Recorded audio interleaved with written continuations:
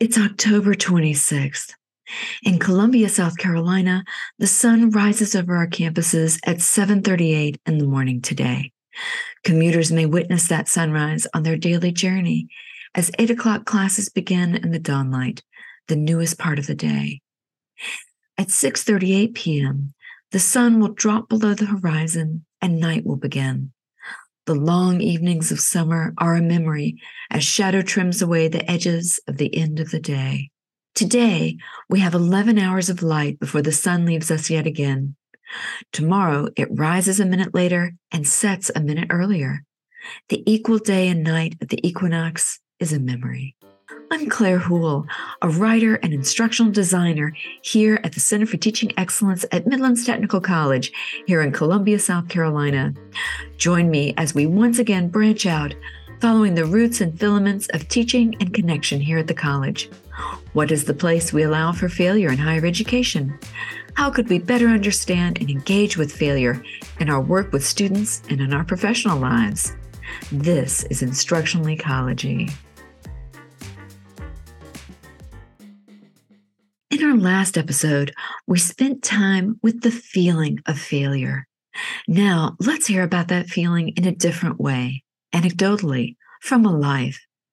Let's hear a story of failure from the initial situation to the epicenter, to the fallout, to the place it's taken in the life of a successful college professor. This is the first in our series of stories of failure in this season. Let me lay out why we're including this series.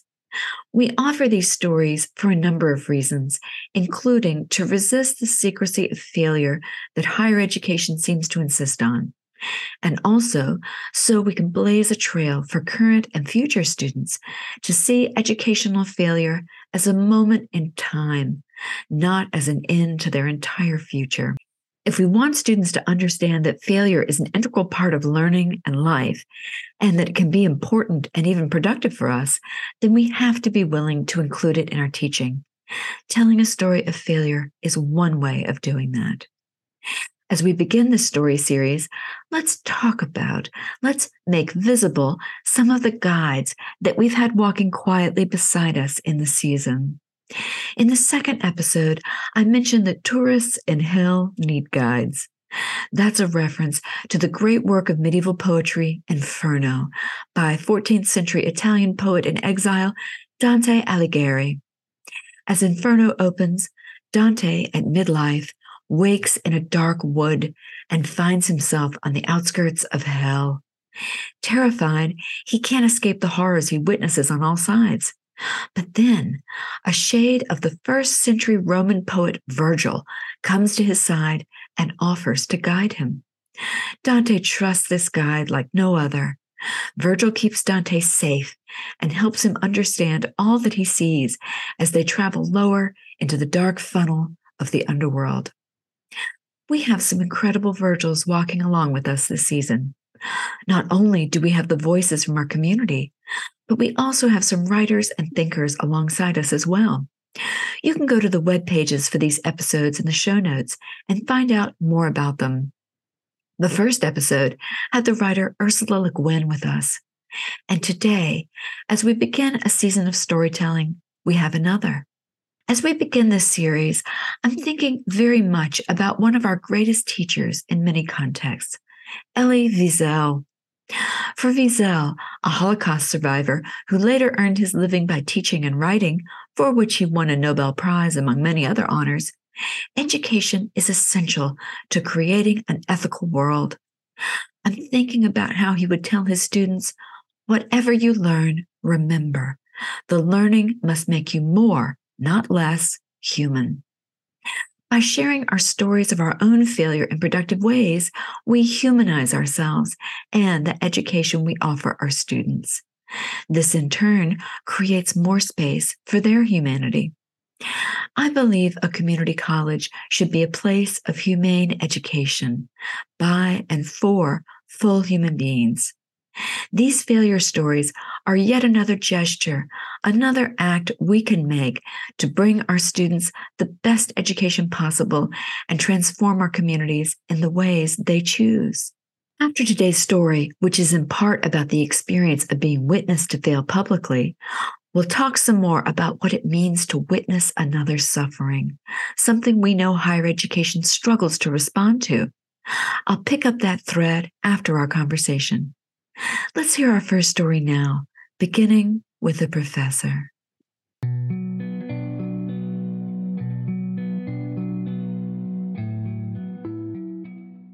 My name is Elena Martinez Vidal. I teach 2 different disciplines, and right now the 2 courses I'm teaching are Introduction to Theater and Public Speaking. And I am in the Department of Humanities in the School of English and Humanities. This is from 1999.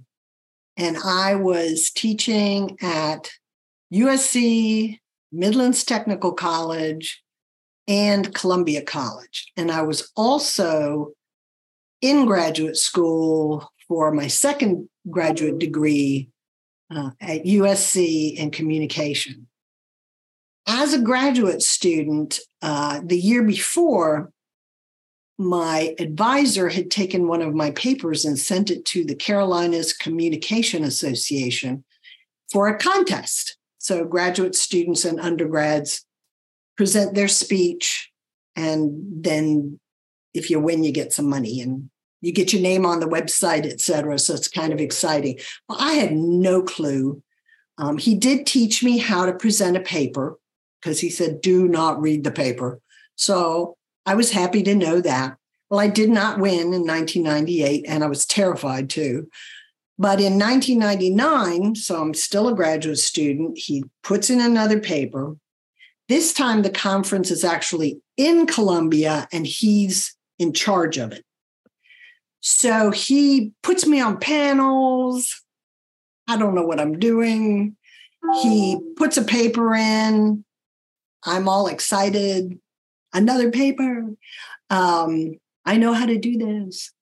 And I'm really, really busy. And since it's in Columbia, I don't have to travel anywhere. I'm not really focusing on it. I'm teaching, I'm studying. So I didn't really prepare this one. I knew the paper quite well. It was not a hard paper. I did prepare. This is back in the day when there were transparencies that you put on the overhead and it, flashed up on the screen. So I prepared a little visual aid, but I didn't bother to actually write down what I needed to write down. And I didn't bother to practice what I was going to do.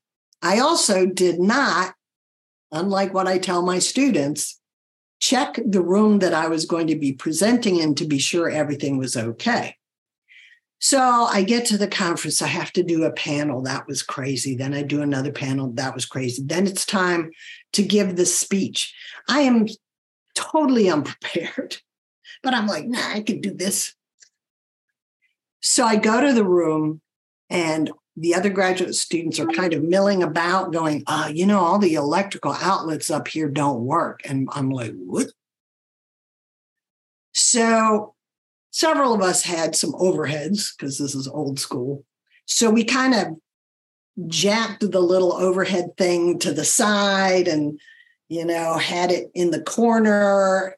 So we couldn't actually stand near the microphone or anything. And all I really remember is sweating a lot, and really feeling badly because it was just bad. I mean, I just was spewing words out. And here, this is a professional conference. My advisor is in the room. My graduate advisor is in the room. And because he was so proud, his PhD advisor was there as well. So I got my academic daddy here and my academic grandpa here, and I bomb it. It's just, I sweat, I finish it. I feel pretty bad, and I'm beating myself up. And afterwards, after it's all over and, everybody's given their little speech, and we're leaving, and my advisor kind of walked up beside me and said, well, that wasn't good.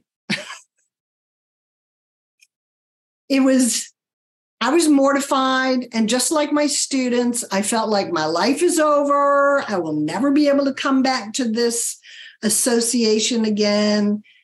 I have bombed this so bad. And by the next year, by 2000, I was full-time at Midlands Tech. And just as I was full-time at Midlands Tech, I got a call from someone in the association asking me if I would like to be treasurer, because their treasurer had, and I'm, first of all, do I know money? I don't know. But anyway, it proved to me that even though I really stunk, the big stink, it was okay. Life did go on. And this is why I like to tell it to my students. I want them to understand that this is what happens if you don't do what I tell you. You got to rehearse, you got to prepare it, you have to rehearse it, you have to check where you're going so you have everything. And I tell them also because I want them to understand that I've been through the same thing. So, I can be just as clueless as they are. And I want them to learn from it. It's like I want them to know that life isn't over, and you can take what seems like a horrible failure and your life is over, and it's okay. You're not going to die. Nobody's going to brand you. Nobody is going to excoriate you or beat you up. You're the one who's going to do that yourself. What did it feel like for you in that moment when your advisor said, well, that didn't go well? What was that feeling like?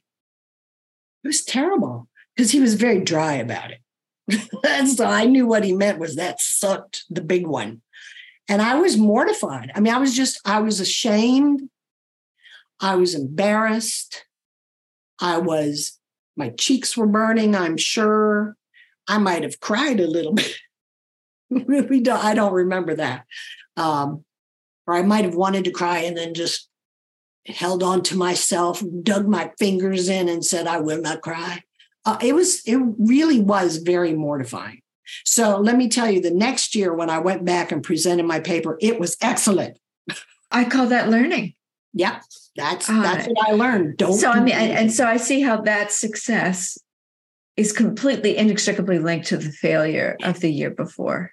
They're intimately connected. Intimately. Who knows what would have happened without it, but it didn't. There was one and then there was the other, and they're forever linked. Anything in life that you might consider a failure, again, I think is a point for learning. It's a point for examination. How have you come to understand this failure over time? Because that was a minute ago, right? That was more than 2 decades ago, but you still think about it. Oh, I so do. As you've, re-encountered it in your memory over the years, how is that, how have you come to understand it perhaps differently? This kind of ties into why I love to teach public speaking, is because I was not a good public speaker. So I had to go through most of the things that I'm trying to help them avoid, and so I do think about that. First of all, I'm still part of the organization. So I'm now the web manager. And so I've been through everything with them for years and years and years. And I still think about it because it just to me is a living example of why I just always try to really get them to understand that it's you have to research, you have to put it together, you have to practice it. And I'm very specific about how to practice too. I mean, I literally have a whole page of do this, then stop, then go back to it, then rework it, then do this, then stop, then go back to it, rework it, time it, et cetera, et cetera, et cetera. So I give them very specific things, but they don't normally do that. So, they say, well, I went through it in my head, and I'm like, that's like in theater. You cannot learn your lines in your head. You have to say them out loud. And it's the same thing. You're giving a speech. You must say them out loud. And sometimes they have that aha moment and they go, oh, yeah, when I practice out loud, I did better. And they go, aha. One thing that stands out to me about your story is not only did you know what to do and didn't do it, which is excruciating when you say, oh, wow, I could have avoided all this. But your failure story, you had two witnesses in the room. And I think that part of failure is who's watching us, right? Because we have the internal standard, our own standard, right? We know what's happening. So what did that maybe, what does that add to that story, the fact that you were witnessed? It absolutely adds because, there's many levels of communication apprehension, but one of the largest, at least for me, but for most of my students as well, is the fear of judgment. So you're absolutely terrified. And it's one thing if it's in front of a bunch of strangers, still bad. But then you have people you actually know that I still know to this day, who knows to this day that I screwed up that moment. I did. And so, yeah, the fact that there are people that I knew, and again, not just people I knew, but my graduate advisor and his PhD advisor just made it so awful. I was very ashamed because I do know better, and I did know better, and I absolutely know better. I wonder, this just occurred to me, if 2023 Elena could travel back in time and be in that room, and if you could be there the moment after your advisor said, well, that wasn't very good, what would you say to your younger self with the perspective you have now? Well, I'd probably say the same things I say to my student. I'd say, well, life is not over. You're going to be okay. This is a moment in time. And you have to learn from it, which luckily, even by that point, I understood that this was a lesson for me. This is the lesson. The lesson is don't do that again. And sometimes, you can over-prepare too. I've done that where I've over-prepared and messed up a presentation. There's some happy medium that has to be found. And sometimes that's just the nature of life. You have to, I could give a whole nother example of when I messed up with a horribly overblown PowerPoint that I practiced a lot, but it was bad, just bad. So it's a lesson. I have never not prepared after that. I may have over-prepared, but I never not prepared. That leads me to the place of failure in learning, because you didn't have to learn from that. You could have absolutely kept at it, not preparing your materials, or maybe kind of half preparing them, but then not practicing. But you did. You like, oh, I'm just simply not going to do that again. So that leads me to why do you think it's particularly important to talk about and try to understand the place of failure when we think about learning, and specifically in higher education? We have to be very careful when we talk about failure. We want to make sure that they understand we're not saying they are failures. Students are not failures. The key word is fail can help you learn. If you fail at something, which for you is always going to be horrifying. Let's say you didn't study for a test, you do poorly. Take that as a lesson. You need to study, which is why I have them do reflections after the speeches. I want them to reflect on, how did you get to this point? What do you think you did well? What do you think you did poorly? What are you going to do differently in the future? I just feel like life is a journey of learning, and I use those kind of words in my speech. I talk to them all the time about, their journey in my class and their educational journey at college. And I hope that helps make them understand that while They may have missteps that they consider are failures. You're not going to be perfect. And in fact, I'm very, I have this posted somewhere in my online course, but I also repeat it over and over is, perfectionism is a tool of oppression, whether it's from within or without. Perfectionism is ridiculous.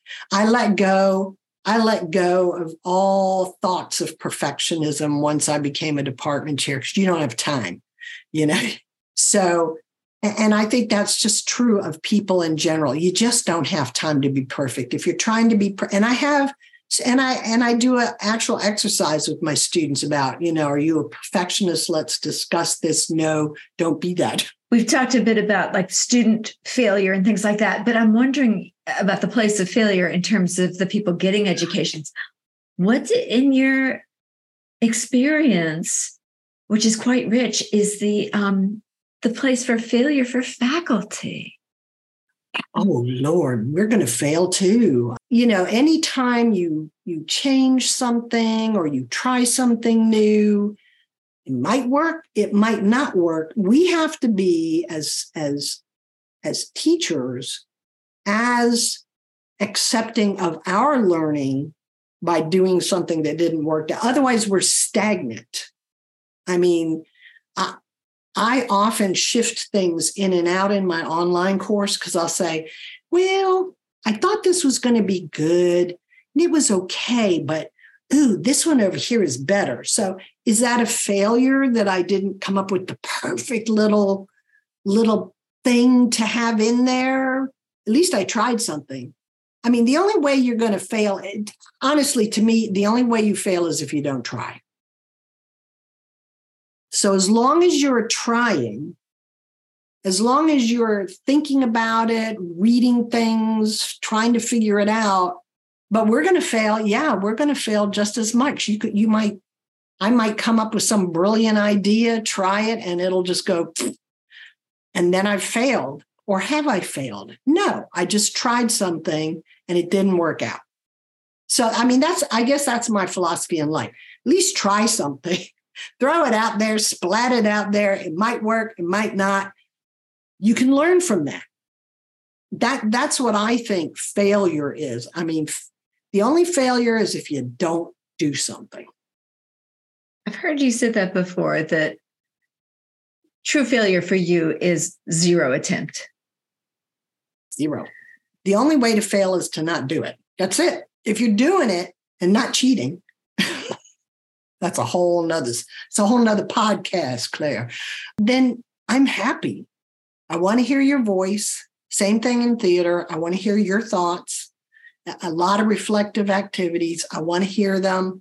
I want to know your opinion. I want to know your thoughts. I don't want to know what ChatGPT said or what Google said or what some other, person in LA said about something. I want to hear your thoughts. And sometimes they can't articulate it well, but as long as they're doing it, I am happy. That makes me happy. Trying makes me happy. I don't know that I answered your question. I don't know that there is necessarily a clean answer. Well, what remains for you? I mean, the whole point of this season is to begin to have new conversations, ask new questions, and see where it takes us. So we're at the beginning. Mm-hmm. We're not arriving anywhere. So I wonder, what do you have any questions about failure? Do you have any wonderings? Do you have any hopes? Like what do you feel? Where are you right now if we're going to begin some new ways of thinking and talking and hoping for more information? Again, I wish we really would reframe it so that failure is less of, you failed, you bad thing, and reframed it into, hey, here's a learning point for you. What did you learn? I mean, this works for everybody. This works for faculty, staff, students. What did you learn from this? This didn't work. Why didn't it work? Let's think about that. What did we learn from it? Can we take what we learned? Can we now put that on there? And Can we see that we're going to succeed? That, you know, math for me is terrible because I have dyscalculia. So I'm slow. I can do it, but I'm slow. So I would have said I was a terrible math failure because everything was really slow. I finally got in college into a class where he didn't care that I was slow. What he cared about is I knew how to do it. And I got an A. I earned an A. And that to me was amazing because I always thought I was a failure. And finding out that I actually had a little disability and, but I did know how to do it was extremely exciting. Am I going to be a mathematician now? Absolutely not. But I have learned I could show you right here. I was doing math today. I do math almost every day in some form or other, not on a calculator, to keep myself sharp. So that's my learning from failure. But I just want us to reframe it. I want it to be failure is only if you don't do anything, and not doing what you thought you were going to do becomes a point of learning. Any final thoughts on failure? Best times that I've learned from, it's honestly true. I could point to many things. I choose only that one because it's very, very specific and quite humiliating. But it's good for students to know that we don't do well sometimes. We're just like them. I mean, I'm always telling my students that I was not a good public speaker. I was so shy. I would, even when I was doing theater, I'd throw up before I went on stage. I was terrified. So I totally understand. But you push through, you want to do something, you're going to do something. Maybe I need to figure out how to make them passionate. Maybe that's my next thing. Okay. I don't know. That's a great goal. Yeah. Make them passionate. What will that bring them? Again, if I were queen of the education world, I would make them passionate to learn and to accept that sometimes they're not going to hit what they think they're going to hit. But if they're passionate to learn from that, then they can get better. They may never be a big speaker. I'm not ever going to be a motivational speaker standing on stage. Maybe I shouldn't say that. Maybe I will be. But who knows?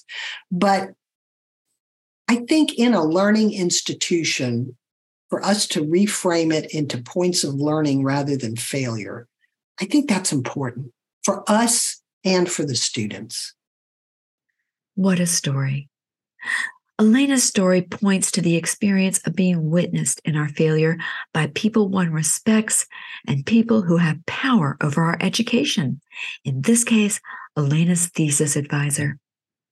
This reminds me of our conversation with Centrell Leggett about a student's fear of being seen to fail by professors they admire or respect.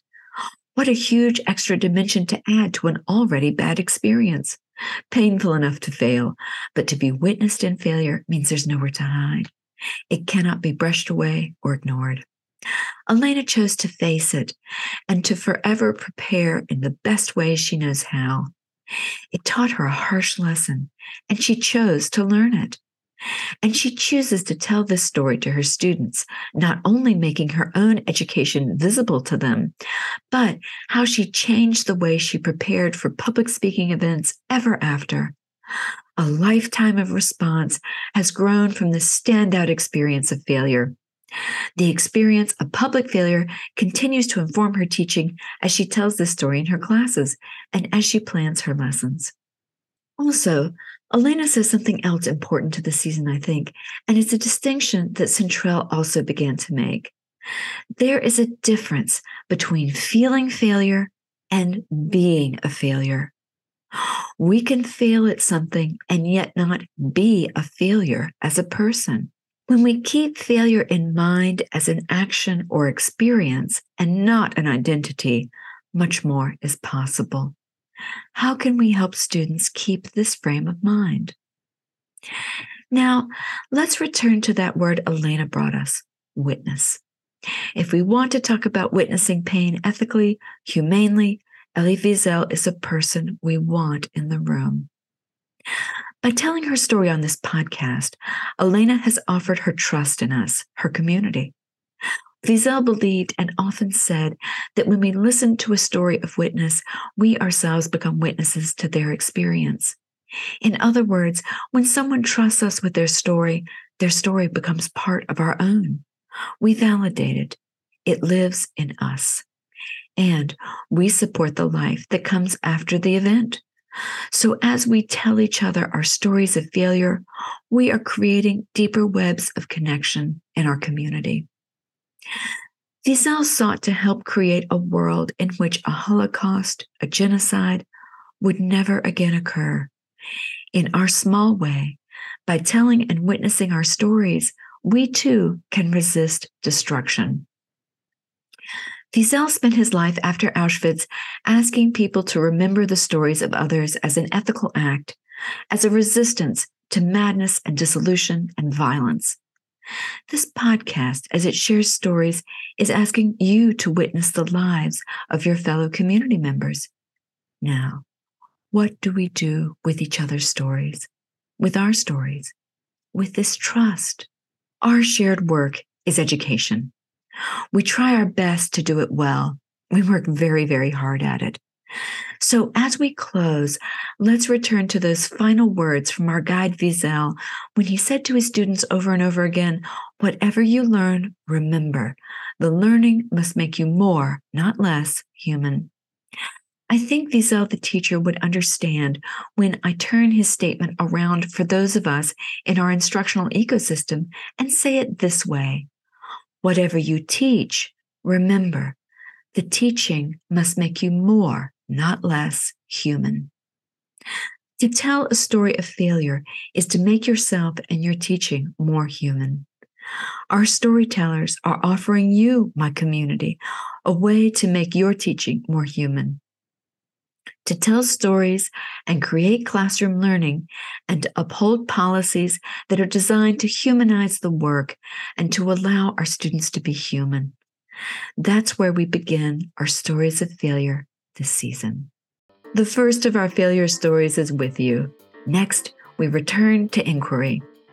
Join us next time when we continue to pursue conversations about failure in higher education by zeroing in on an unavoidable aspect of being an open enrollment college. Next time, we'll be in conversation with Muffy Allison from Counseling Services and from the Strategic Planning Committee on Supporting Students' Basic Needs. She'll tell us about the results from the recent Hope Center survey that shed a tremendous amount of light on the non-academic struggles our students face that are sometimes so great that they eclipse possibilities for academic success.